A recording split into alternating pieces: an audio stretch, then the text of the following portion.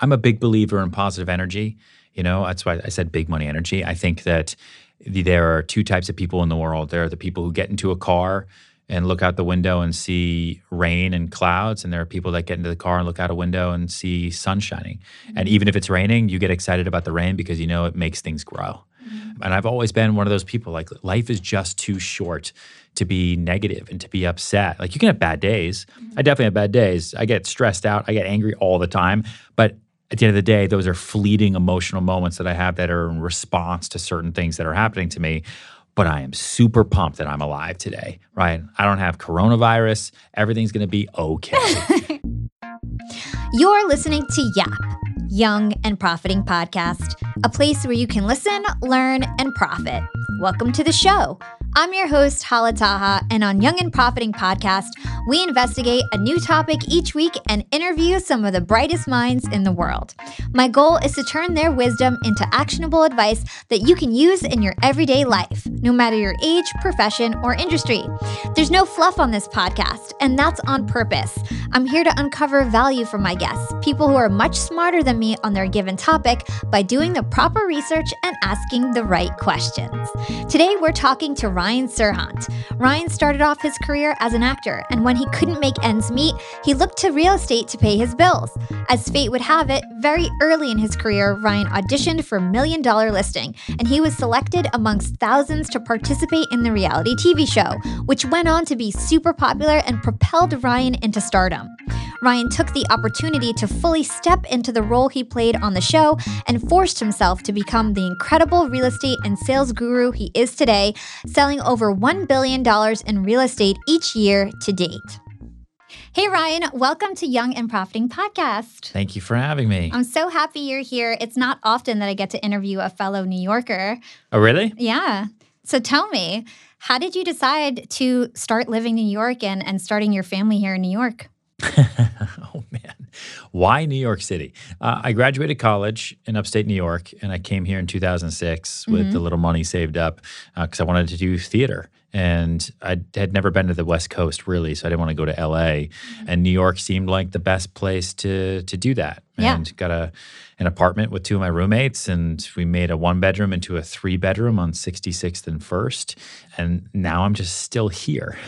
Oh, so it's just by chance that you're here. Yeah. And I mean, listen, New York is, and I say this all the time, like I owe my life to New York City. Yeah. I mean, I owe my life to my mom, but second to my mom, I owe my life to New York City, because without New York, I wouldn't have had all of the different opportunities that I had, because I went from being like in the same city on the same exact block. I was passing out flyers, hand modeling pants, doing a free piece of theater and renting apartments at the same exact time, and meeting really, really, really interesting, intellectually curious people across the street. Yeah. And you can do it all in New York City because it's a melting pot. Everybody Totally. is here, and there's unlimited opportunity in this city. Yeah. So I thank New York every day. Yeah, New York is amazing. Land of opportunity. I totally agree. Yeah. You started off your career in New York City, like you mentioned. Yep. You were a real estate agent only because your acting didn't really work out right away. Yeah. I know that you got killed off of As a the world soap turns. series. Yeah. And, you started off as an actor, and then you went into real estate in your 20s. And essentially, you got this casting call for $1 Million Listing, or you found out about it, and you ended up auditioning for them, and you got the part amongst thousands of other people who tried out, right? Yes. So tell me about that point in your life. Like, what was it like leading up to that point where you got that information about that audition, and how did you just like take the plunge to go do it? Even though you were just starting out, you really weren't an established real estate agent at that point, from my understanding. Oh, yeah, no way. It's funny, like right after you graduate, you kind of don't feel like you're an adult yet. It's like this extended summer job that just keeps going. And because I didn't go to grad school or go get a real job, I was just living off of savings, which I'd done for the past 4 years in college anyway. And I was making ends meet by doing odd jobs and doing the soap opera for $500 an episode type thing. And it never really felt like, oh, wow, I'm grown up, I'm an adult, and now I'm in New York City and I have to pay bills and taxes and have my life. Like it all just sort of slowly happens. But I put acting to the side because I just wasn't happy anymore. Like the business of being an actor in New York City is brutal. on your mental well-being. It's just hard. I would see actors who were twice my age, in their 40s and 50s and 60s who were still trying for their big break. And they were still waiting tables or bartending the same way they did when they were 19 or 20. And life goes on, and you get comfortable with that monthly budget you got, and you get comfortable with that job. And then before you know it, 20 or 30 years flashes by. And I was so terrified that was going to happen that I said, you know what, I got to make something happen. So I'm either going to go to law school, which I tried and totally bombed the LSAT, or a friend told me, get your real estate license. It's basically acting. You just have to turn it on with everybody, and you memorize information about buildings and apartments, and then just walk into apartments, talk about how awesome they are. And that's basically it. I was like, well, that sounds stupid. And so I got my real estate license, and I was just doing rentals. And so I put acting to the side, even though I'd trained to do it my whole life. So it was kind of like, oh man, failure. Now I'm a rental real estate agent in Koreatown in New York City. Is this why I went to college? And then there was a casting call for $1 Million Listing that said they were looking for the best real estate agents under the age of 35. Come to an open call, basically, at the Hudson Hotel in Times Square. And I went with 3,000 people. And until I went to that audition, I basically was kind of treating real estate almost like my make ends meet business. Yeah. I want to be able to figure out how to pay rent and not be stressed about money all the time and make my own hours. And I was kind of like in a limbo period, I guess I could say, up until I got cast on the show. Yeah. Set the stage in terms of how successful you are today. Let's talk in terms of numbers. I don't know. I work 16 hours a day, 7 days a week. I don't know if that's really successful or if that's terrible, because there's a big price to pay, right, with success. I would say that I sell about $2.7 to $2.8 million worth of homes every day. Wow. We do just about $1 billion a year, and that's between residential homes and commercial sales. I lead a team of about 64 people. We sell majority of our real estate in New York City, but we do a lot in the Hamptons, Miami, Chicago, Boston, Dallas, Houston, and Los Angeles. And we do some stuff internationally, but it's super complicated. So I try to keep things based here. That's amazing. Congratulations. Oh. So let's take it back to your time you just started on $1 Million Listing. You were an inexperienced real estate agent. Okay. How did you use acting to boost your self-confidence, to make sure that you had the right skills as a real estate agent? How did you use your previous experiences to then become a professional real estate agent, or salesperson, as you like to say? Big money energy. That's kind of what I call it. I didn't have the experience, but I knew I had to be confident in a room, even if I didn't feel confident, and that all comes down to the energy that you have. So when I went into that audition, I told them what they needed to hear, and I wasn't uncomfortable. I wasn't nervous. I wasn't like, oh man, they're seeing right through me. I walked in there as if I was somebody who was in an audition, right? When you go to for an audition, you're 22, but you're going to go audition to pay a millionaire real estate broker or an investment banker. You put on a nice tie and suit, and you go in there and you read the lines, and you're a confident investment banker. So I did the same thing. I wore my best suit and walked in there and said, I'm the greatest real estate agent that's ever lived. I am 25 years old. I don't know why you're still looking. They're like, wow, this guy's maybe too confident. Yeah. And it just sort of went from there. And then Bravo and NBC Universal, basically it was like a metaphorical shotgun to the head, where they said, you've got to sell real estate. Otherwise, we are going to shame you to the entire world. You had to if you fail, at listings and everything, then we're going to put you on TV as a failure. And so that was, fear is a real thing. So the last thing I wanted to do was be a loser real estate agent who couldn't sell anything. So I worked my ass off to sell all that stuff. That first season, I lost 10 pounds from stress. Yeah. Running around the city, cold calling. And all that changed was the fear of shame. But I sold a lot. And from then, I've used that as my wall, my fear of public failure is really what drives me, I guess. So something that's stuck to me when you were talking is that essentially you had an affirmation I am the best real estate salesperson, right? So how important is the law of attraction to you in terms of your success and ensuring that you hit your goals? I'm a big believer in positive energy. That's why I said big money energy. I think that there are two types of people in the world. There are the people who get into a car and look out the window and see rain and clouds. And there are people that get into the car and look out a window and see sun shining. And even if it's raining, you get excited about the rain because you know it makes things grow. And I've always been one of those people, like life is just too short to be negative and to be upset. Like you can have bad days. I definitely have bad days. I get stressed out. I get angry all the time. But at the end of the day, those are fleeting emotional moments that I have that are in response to certain things that are happening to me.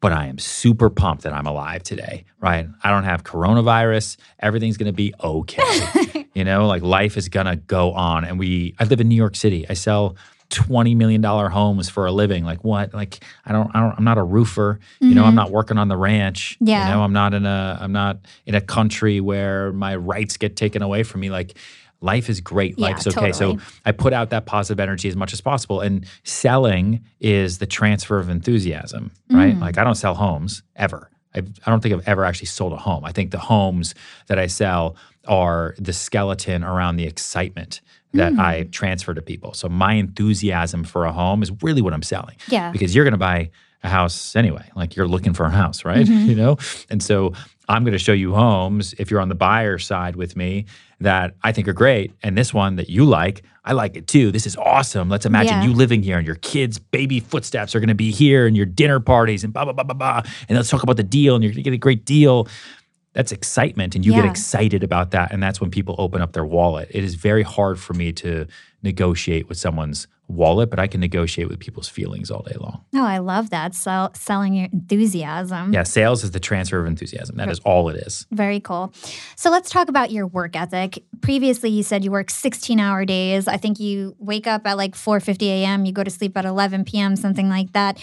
Or you keep working until 11 p.m., if I remember correctly. Yeah. Where did you get your work ethic from? Because I read that you didn't really grow up poor or anything like that. You were upper middle class.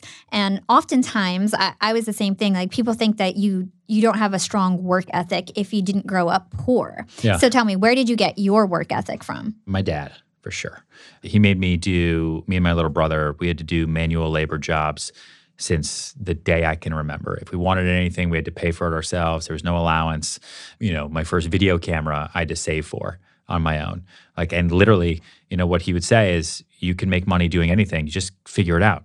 And so I would do the smallest things. Like he paid me to pick up sticks, right? Outside Boston, there's a lot of trees. And, instead of hiring a yard guy to come and rake up the yard and rake up all the sticks and branches, I would do that and pick it all up. And he'd pay me per stick. Oh, wow. And I just knew, I was like, wow, there's endless sticks. I could pick up all these sticks and my dad will pay me. And I can't remember what it was. It was I don't know, 10 cents a stick or something. But it added up, right? Yeah. You pick up enough sticks, you can make some real money. And that's kind of the same idea that I have now. I look at people like sticks. Like when I go out into New York City and I see millions of people on the street, man, if I just picked up 10 of those, my dad will pay me, except now it's not my dad. And he was always, he made me write an essay on the power of not being lazy when I was 10 years old. He really, really drilled into me the power of hard work because my dad had his first baby when he was 18 years old. His mom died when he was 13. His dad died, his brother died when he was 21. He raised his family basically on his own, put himself through college, figured out finance, got himself a job, put himself through everything. And if he could do that, anything is you've got possible. it easy then. I totally have it easy. Yeah. That's awesome. Yeah, hard work is literally a talent, I think. So kudos to you. It's hard to teach, So there's a very popular saying that reminds me of you, that showing up is half the battle. Yeah. Can you talk to us about the lessons you've learned in terms of showing up and how that's helped you become so successful? Yeah, you can't do anything if you're not there. I tell that to my team members all the time, my agents who come to me and they're like, well, I need more business. I'm like, I haven't seen you in 2 days. What have you been doing? Like, oh, I've been busy. What have you been busy with? And I will really drill into it. Then people get embarrassed and nervous because they haven't actually been busy. Showing up is 75% of the battle. The other 20% is luck. And the other 5% is you've got to be there. You got to be in the room. You got to be part of the conversation. You got to put yourself out there. People have to see your face, hear your voice, shake your hand. That's what the world is all about. The deals that I do today are based on relationships that I started by being in the room 10 years ago. Yeah. And the room that I'm in today will hopefully open up doors for me 10 years from now when I'm 45. I'll look back to 2020 and say, thank God I actually went to work that day. Yeah. Like I went to a meeting yesterday as an example, and I didn't really want to go to it. So I was like, why am I going to this meeting? It's like for some tech thing platform, and they asked me to come. And so a couple people on my media team were like, hey, let's go. And I was like, oh, I got so much other stuff to do. I just want to like clean email and I got to make all these calls. But I went. And at the end of the meeting, I was like, holy shit, take back not wanting to go, because I met 3 other people there. I got connected to 2 other people that are looking to buy apartments. The CEO is actually somebody that I definitely should know. I just didn't pay attention to it, and I feel like people pass those opportunities by all the time because they're like either why should I go and waste my time, or I don't know, it's not for me, or oh, it's not going to work out. So I put myself in as many different positions to have opportunities as possible because you never, ever, ever know. You never know. That reminds me of something that you talk about often, and it's some of your sales advice, to have as many balls in the air as possible. But you actually have a lot of rules when it comes to these balls and the ball throwing. So could you just share this analogy with our listeners? The book, Sell It Like Sirhan, was initially called Balls Up. I sold it as to the publisher as Balls Up, and then once they bought it, we were writing it, they came to me and they're like, listen, we need to talk. I don't think these are the times when we're going to put a book on the shelves that says Balls Up. But the idea is it's kind of like my game theory for sales, right? Instead of spending all of your time on trying to do one deal, sales is all about having a pipeline. It's a volume business. I'm selling things right now, and I'm sitting here at this table with you because I figured out how to leverage myself and how to continue to sell things. And I sell lots of different things now. But you want to have as many balls in the air as you possibly can, and then figure out a system, and an actual system, right? A system for follow-up, a system for discipline, a system for your daily routine that enables you to catch as many of those balls as possible. That way, when balls fall, which is like a deal dying, or you don't get that job, or that interview doesn't happen, it's okay because you have 16 others in the works. And if you do that, then you're always driven by positive momentum, and then you're living in the river, right? And it's like I grew up outside Boston. There are running rivers that are great, and then there are these stagnant ponds that are gross and smelly and have like dead things in them. That's what you are if you don't have things in the fire, and if you're not in constant motion. And so that's kind of how it works. And there's a whole system for it. Young and Profiters, they may call me the podcast princess, but I'm also the LinkedIn queen. I've been a LinkedIn influencer for 6 years now, and I teach one of the most popular courses about LinkedIn. And I love to teach sales on LinkedIn because when it comes to B2B sales, LinkedIn has got that on lock. LinkedIn is where all the decision makers are hanging out. There are 180 million senior level decision makers on LinkedIn and 10 million C-suite decision makers. These people are on LinkedIn and they're in the mode to buy. They're using LinkedIn for their buying journey, to research vendors or sales reps that they might work with, to look up how to solve their problems, to learn from industry thought leaders. They are in the mode to buy, whereas on other platforms, they're in the mode to be entertained. You want to get them in the right mindset. You want to cut through the noise with LinkedIn ads. In fact, 79% of B2B marketers rate LinkedIn as their top channel for paid media. And LinkedIn has the best targeting because they've got all these different inputs.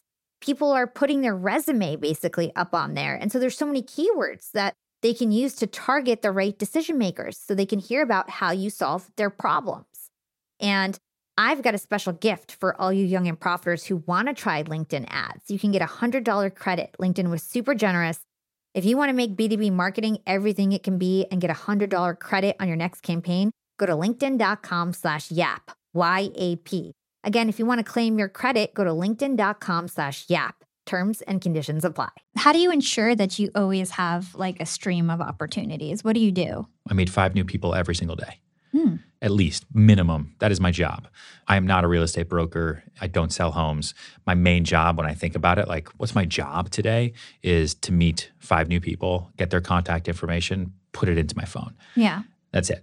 those 5 people will then get my newsletters. I will follow them on social, or they'll follow me. We will follow up with each other. We'll see how we can make different opportunities together for each other, because the world is short and small, and we'll see what happens. You never know. And then 5 times 365 times the last 12 years is a lot of people, and I'm not going anywhere. And so those people, and oftentimes it's more people, Yeah. But if I haven't hit 5 because I've been stuck in the office all day or something, I will literally like go to the deli and just meet 2 new people. Wow. Or like go to Starbucks, and I will literally tell people, hey, I'm a real estate broker. I have a personal quota that I got to meet 5 new people every day. I've only met 4. Can you be my number 5?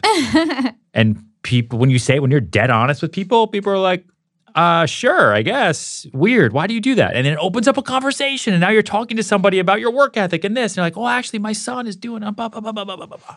Do people recognize you now when you go up to them? Now it's slightly easier, but no, not all the time.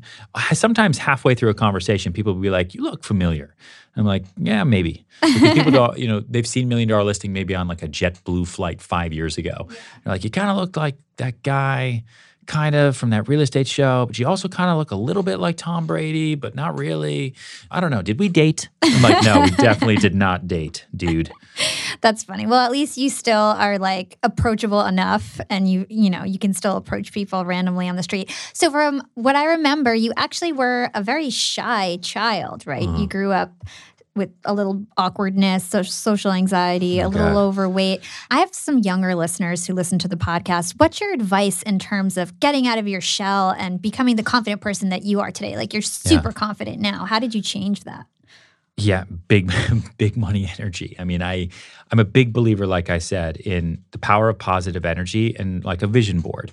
So who do you want to be? What is that image of? Even maybe it's somebody you know. Maybe it's that cool kid in school, or maybe it's an actor or someone on YouTube. Like, print out that person's face and put it by your bed or in your journal or in your locker, or in your car. And just imagine like you can be that person, or you can be even better than that person. And position yourself out there just that way, and know that no one cares. Yeah. No one cares about the way you feel. And if you are uncomfortable, and so for me, like, I was overweight, I had really, really bad skin, I had premature gray hair from when I was 16 years old, and I was super pale. To combat the gray hair, because I was really embarrassed about it, I would dye it, and then dark brown hair dye from the pharmacy is actually black. So I'd be like super white with really jet black hair, riddled with acne, with my little belly running around. And what I realized later on is all the things that I was nervous about, no one else was paying attention to, because all they were caring about was I paying attention to their crooked teeth? I'm nervous that they were paying attention to my skin, but they're concerned that I'm paying attention to their really bad haircut that they got yesterday. And to me, I just met you. Your hair looks great. I don't understand. So, it's remembering that no one cares. And what's the worst that can happen? Something my dad told me that really opened me up when I was growing up, because I was too nervous to ask out girls or anything. He's like, are you afraid that any of these girls are going to punch you in the nose? And I was like, I mean, I don't think so. He's like, okay, that's probably the worst thing that can happen, is someone punches you in the face, because that'll physically hurt or try to like harm you. Are you afraid any of these girls carry knives?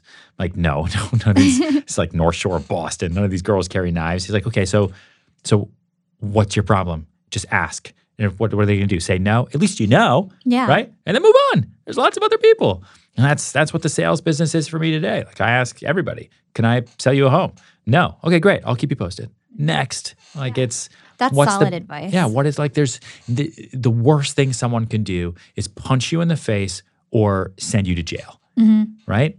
Those, or kill you. Like, those are the 3 terrible things that could happen to you. Everything else doesn't matter. Yeah. No one cares. Like, you carry yourself with the confidence of the person you can be. It's inside you. You have it already. Just pull it out there, and people are going to be excited about it. Put a smile on your face, sell enthusiasm for who you are, and people will be attracted to it. This episode is sponsored by Video Husky, a video editing subscription that provides you with unlimited video editing for a flat monthly fee. I use Video Husky to edit all my videos, including the one you're watching on YouTube right now. Your videos have a 1 to 2 day turnaround, and you get your own dedicated video editor and project manager. This is so much more affordable than any other video service I've ever used in the past, and the video editors are so talented. They can do your thumbnails, animated transitions, transcriptions, and more.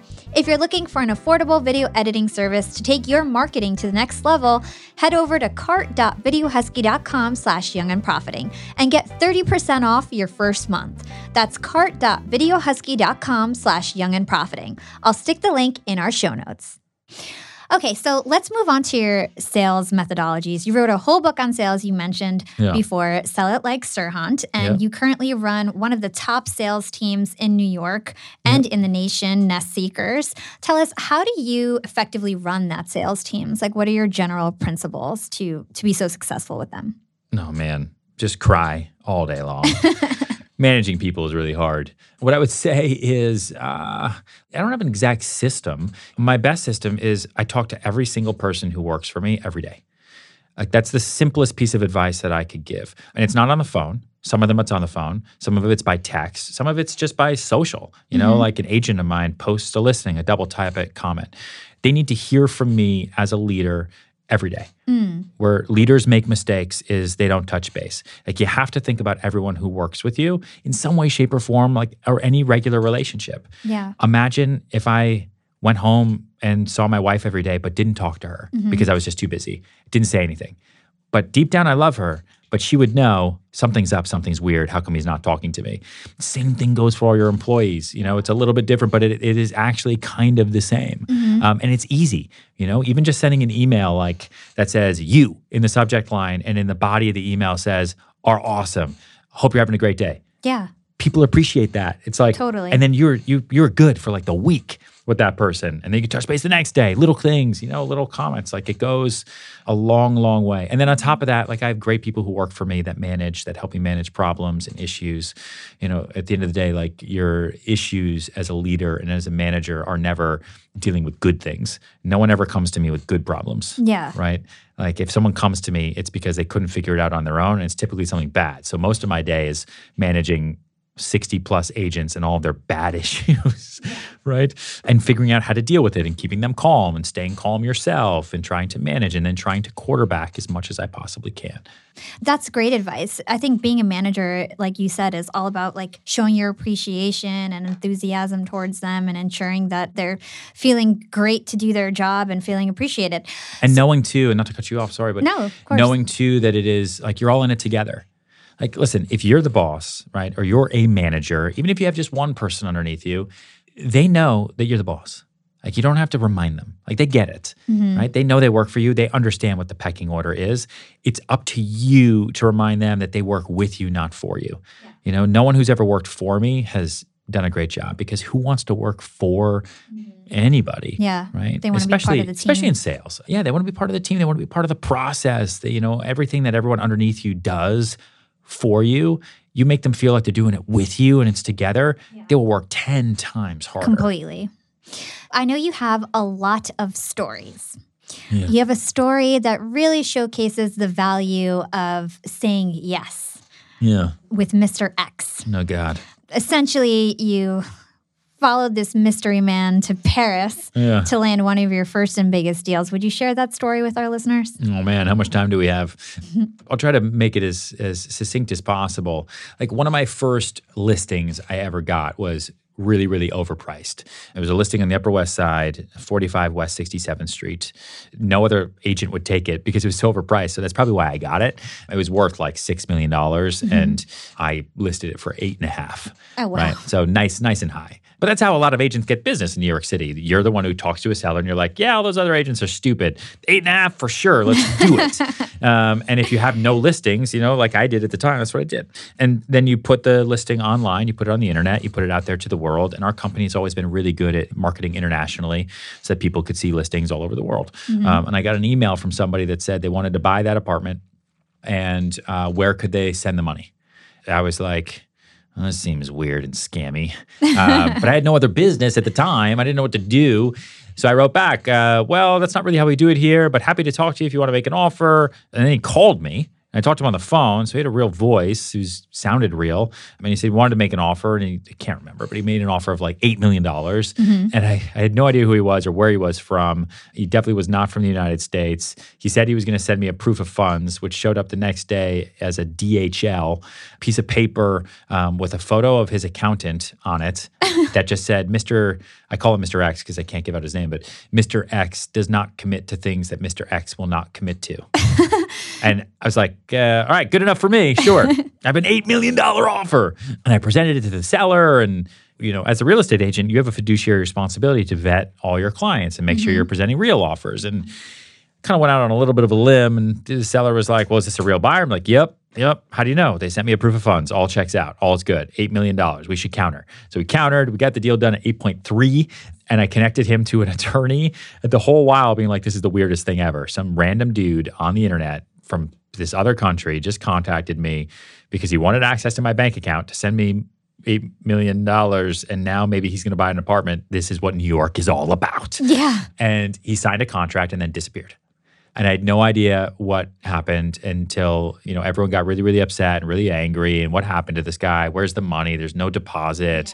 And people kept telling me, listen, this is what people do, right? They take contracts out for properties in New York City. They sign contracts and then they go and they scam people out of money. So they go to people in different countries all around the world and they say, listen, I got a $10 million apartment in New York City. I have a contract for $8.3 million.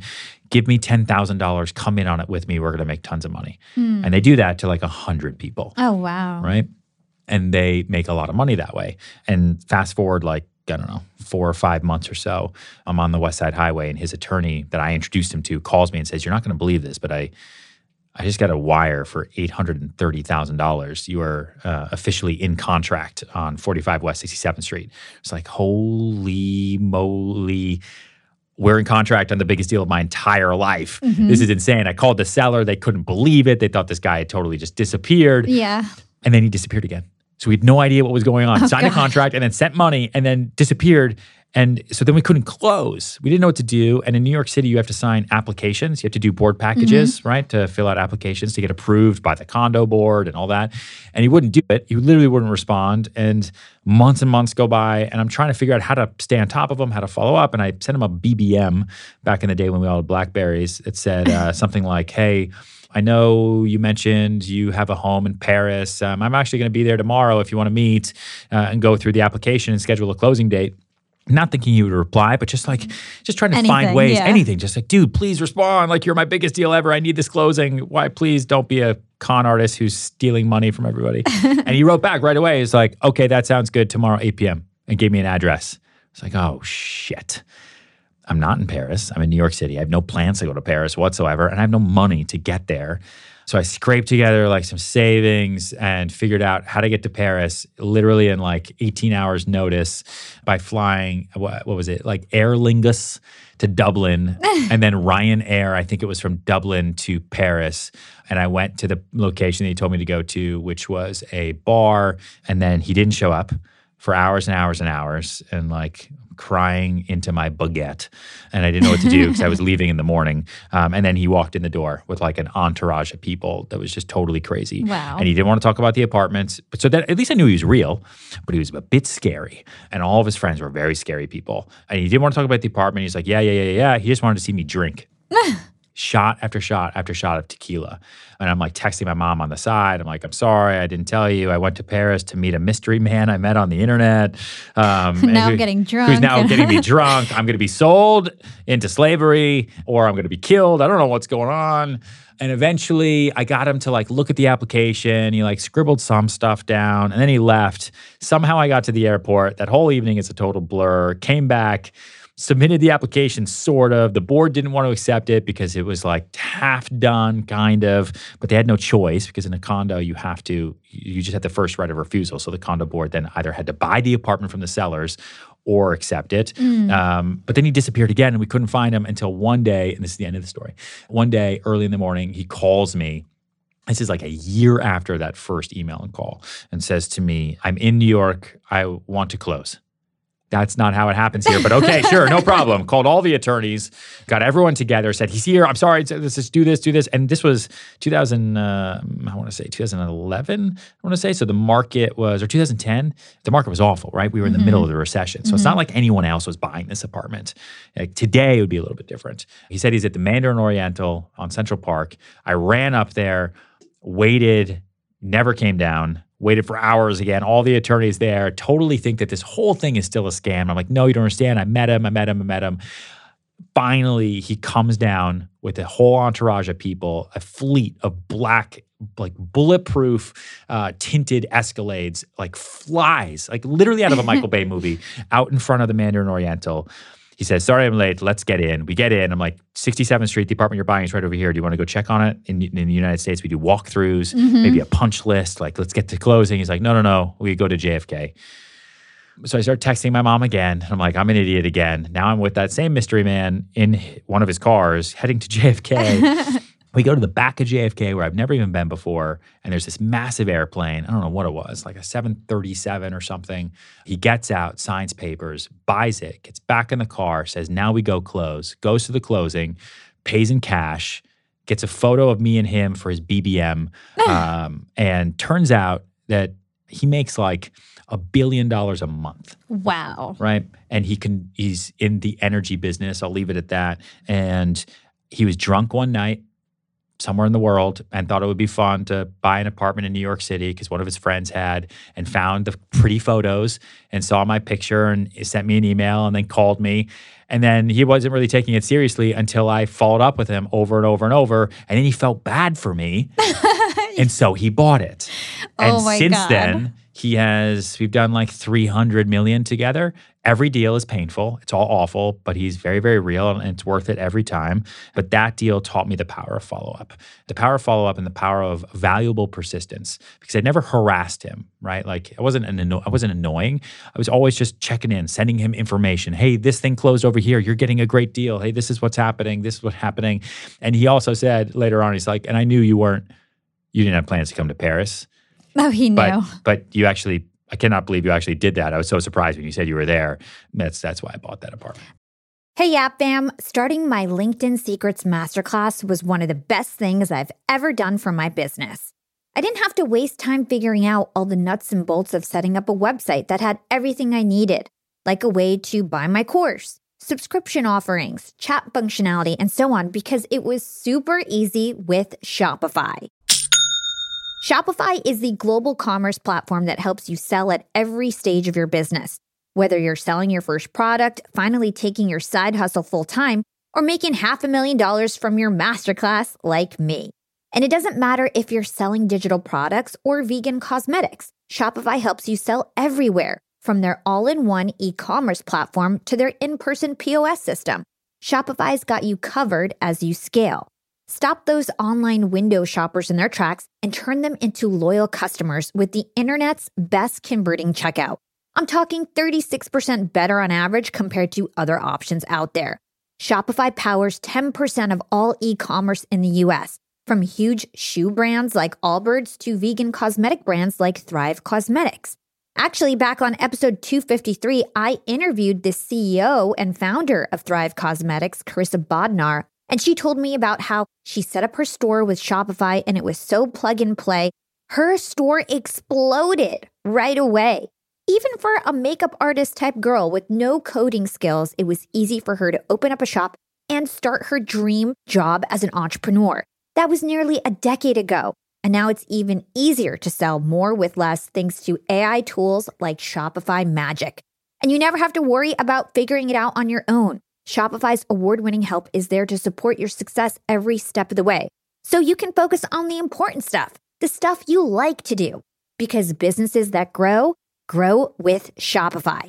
Sign up for a $1 per month trial period at shopify.com/profiting, and that's all lowercase.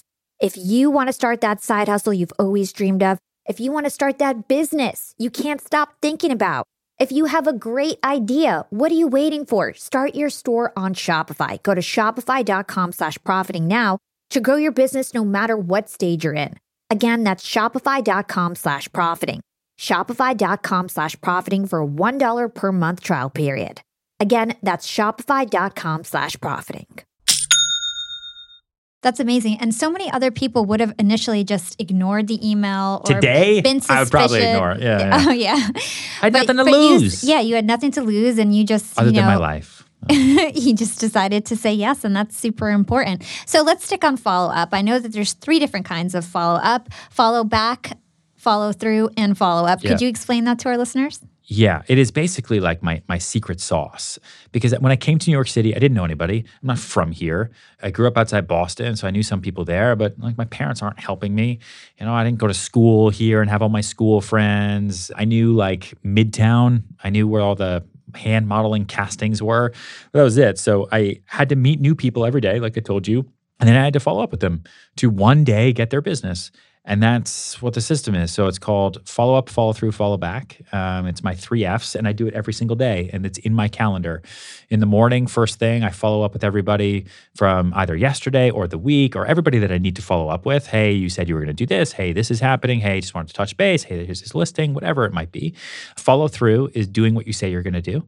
So if I tell someone I'm going to send them something by noon, you actually do it. Mm-hmm. Something my dad taught me really well. Like, you're only as good as your word. And if you say you're going to do something and you don't do it, you are forever banned in people's minds. If you say you're going to be there on time, be there on time. If you say you're going to be late, then okay. You know, just be honest, be upfront, and follow through with what you say you're going to do. And then follow back, which is really important, is every day I follow back with past clients. Mm-hmm. Clients I sold things to 10 years ago. People I met last week who aren't even interested, you know, just touching base, saying, hey, what's up? Following back with deals that died. Maybe I could put it back together. Mm-hmm. And that it is the lifeblood of my career and the way that my team does our deals, right? Yeah. Nonstop, important, valuable follow-up. Mm-hmm. Do you think the time investment that you put into follow-up is worth it? Oh my God, yes. Follow-up, it's free. That's the thing. We're in a service business. Everybody's in a service industry. So it's all free. It's just, I'm going to have a phone, email, and a calendar anyway. So it's just putting things in my calendar and then actually doing it.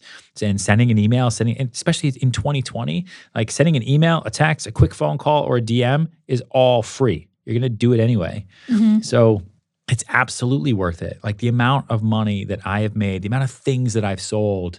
When I put some in the book too, like just from follow-up, that deals that never, ever, ever, ever, ever would have happened otherwise, whether it's the Mr. X story or people that I followed up with for, there's a deal I'm doing today. I was just telling you about before we started the podcast because the closing costs are so high. Yeah. Right? Altogether, it's like $1 million in taxes. The deal is for $12 million.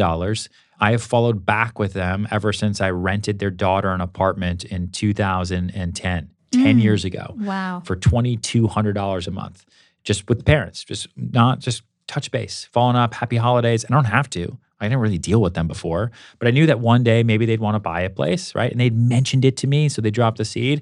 10 years later, future Ryan is super excited. I'm happy to sell them an apartment for $12 million. Wow.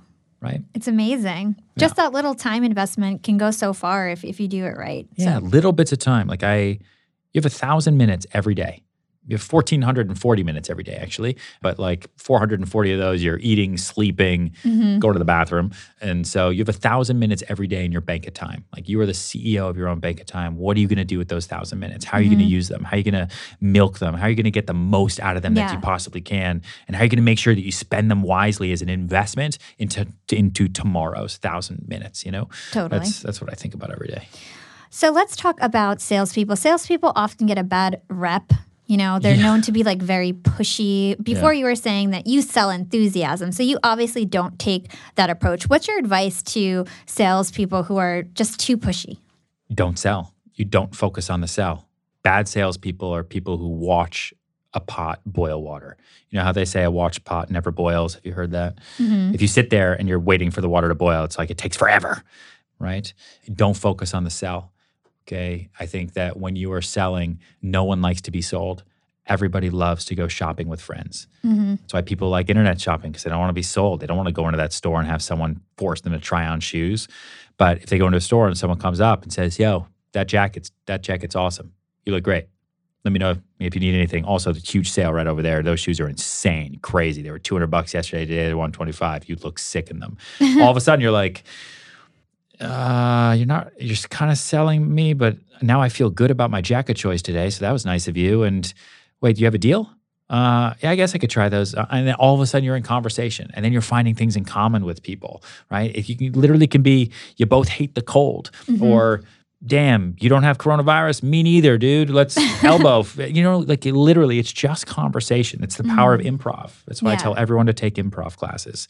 If you are going to live life talking to other human beings, go take an improv class. It'll help you open up. Like that's the biggest advice I have for, that other question you asked in terms of like how you go from being a shy, overweight kid with really bad skin who didn't want to talk to anybody. You take an improv class and you learn how to be a dog on fire, giving birth to your grandmother on Mars in front of 20 other people. If you can do that, you can talk to a stranger on the street about the weather. Yeah. And that opens you up, right? Because no other situation is ever more ridiculous than that. Okay, so I want to spend the next couple of minutes just talking about the market in general. Yes. How do you typically price a home? What are the factors that you look into? I pull a number out of a hat, really. You look at, there's a lot of things. First thing, you look at comparable sales. What else like this home has sold recently? All right, so that's the first thing we look at. So if your house is similar to the house across the street and that house sold for $500,000, your house, okay, just based on comparable sales, probably worth plus minus $500,000, not because it's worth that, but because no buyer wants to ever overpay. And so your buyer is going to look at that house and say, well, that house sold for $500,000. I'm not spending more, or I'll only spend a little bit more because you did these value adds to it. The next thing you look at is what is actively on the market. So what else is my buyer going to see that is like my house? Yeah. So if the house across the street sold for $500,000, that's great for them. But if now the market's a little bit different and now there's 8 other houses on the same block that are all on the market at $400,000, you're not going to get $500,000. You should have sold a year ago. Yeah. Right. And then we look at condition. Like, is this house move-in ready? Can someone come in today? That's valuable to people. You know how much paint costs and, all that stuff. Are you selling it fully furnished? Like, how much would that cost somebody to fully furnish your house? Maybe that's a great value add. Do you have a bigger lot? Do you have a pool? Like, what are all the different amenities that you get to offer that other houses don't? And then it's lastly, based on how people search for real estate these days, and it all starts on the phone now, right? Or at least on a computer. It's all about the search bracket. You price in the bracket. You have to. If you price outside the bracket, so if your home is worth, I don't know, let's be simple. If your home is, you think, really worth $550,000, right?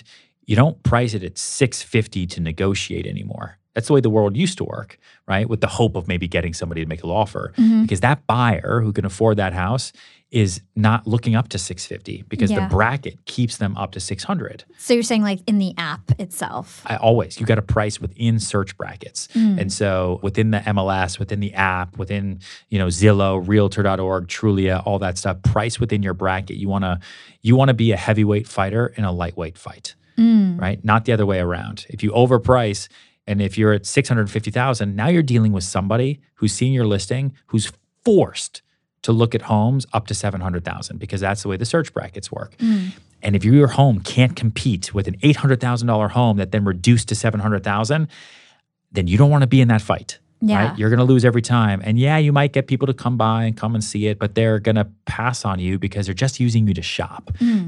Agents and buyers are going to say, yeah, that home at $650,000 was nice, probably worth less, but this house over here that I'm forced to see is much, much better. So that's a really good perspective. How about location? Does location matter so much anymore? Yeah. That's part of it with the comparable sales, right? What just sold and what is currently on the market. Take New York City, for example. If you are in Battery Park City, as much as you think your home is amazing, I can't comp it to Tribeca. It's just a different neighborhood. It's close. Yeah. And if there's no other apartments on the market for some weird reason, then sure.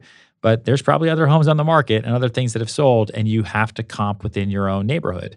And if you're in a condo building, you have to comp in your neighborhood, right? And then you have to comp within your own vertical neighborhood, which is your building. Yeah.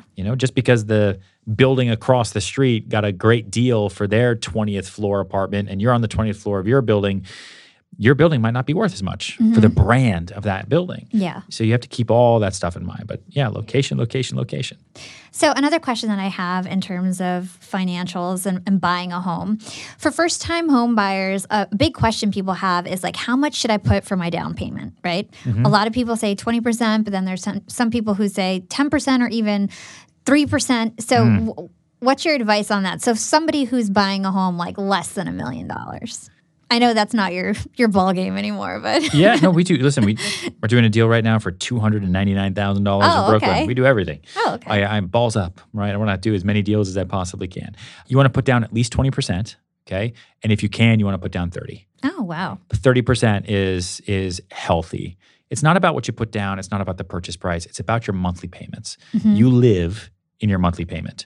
That is your budget. That's your bills. It affects your Netflix budget, affects your dinners. You live in the monthly payment. You don't live in $1 million house. You live in a house that costs you $4,500 a month, right? Or a house that costs you $2,000 a month. And so whatever way you can skin the cat to get your payments the lowest possible, that's what you want to do. But you want to be smart about it, right? You don't want to over leverage yourself because the payments are small, but then you don't know what to do and you can't sell it and then you're stuck because you lose your job and what have you, right? That's what happened in 2008. But just you always remember you live in your monthly payment and you always want to put down at least 30%. Yeah. So something that we ask all our guests is, what is your secret to profiting in life? My secret to profiting. And it doesn't have to be financial. It can be anything. It's the 5 new people every day. Like that's my whipped cream. Like that's my profit every day. The deals that I do every day, the time I spend with my family, the workouts I have in the morning, my connection to my own well-being, like that's all I'm going to do it anyway. Like that's all part of my win. Like I know when I wake up what I'm doing that day. Yeah. I'm doing all that. But going out and meeting those new people, that's what the world's all about. Without people, Earth is nothing, right? Like there's no cities, there's no roads, there's no cars, there's no movies, there's no nothing. Like people make the world go round. They can also hurt it, but you want to meet as many of those people as possible. And it is so possible today to do that. And that rule is my profit. That's amazing. Where can our listeners go to learn more about you and everything that you do? Everywhere. Ryan Serhant is my name. Instagram, RyanSerhant.com. YouTube is our weekly vlog. YouTube/Ryan Serhant.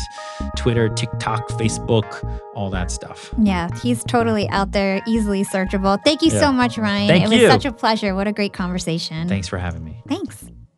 Thanks for listening to Young and Profiting Podcast. Follow Yap on Instagram at Young and Profiting and check us out at youngandprofiting.com. If you enjoyed the show, don't forget to write us a review or comment on your favorite platform. Reviews are the #1 way to thank us, especially if you write a review on Apple Podcasts. And be sure to share this podcast with your friends and family on social media. You can find me on Instagram at Yap with Hala or LinkedIn. Just search for my name, Hala Taha. Thanks again to Video Husky, the sponsors of our show. If you're looking for affordable video editing for a flat monthly fee, head over to cart.videohusky.com/youngandprofiting for 30% off your first month. Big thanks to the Yap team as always. This is Hala signing off.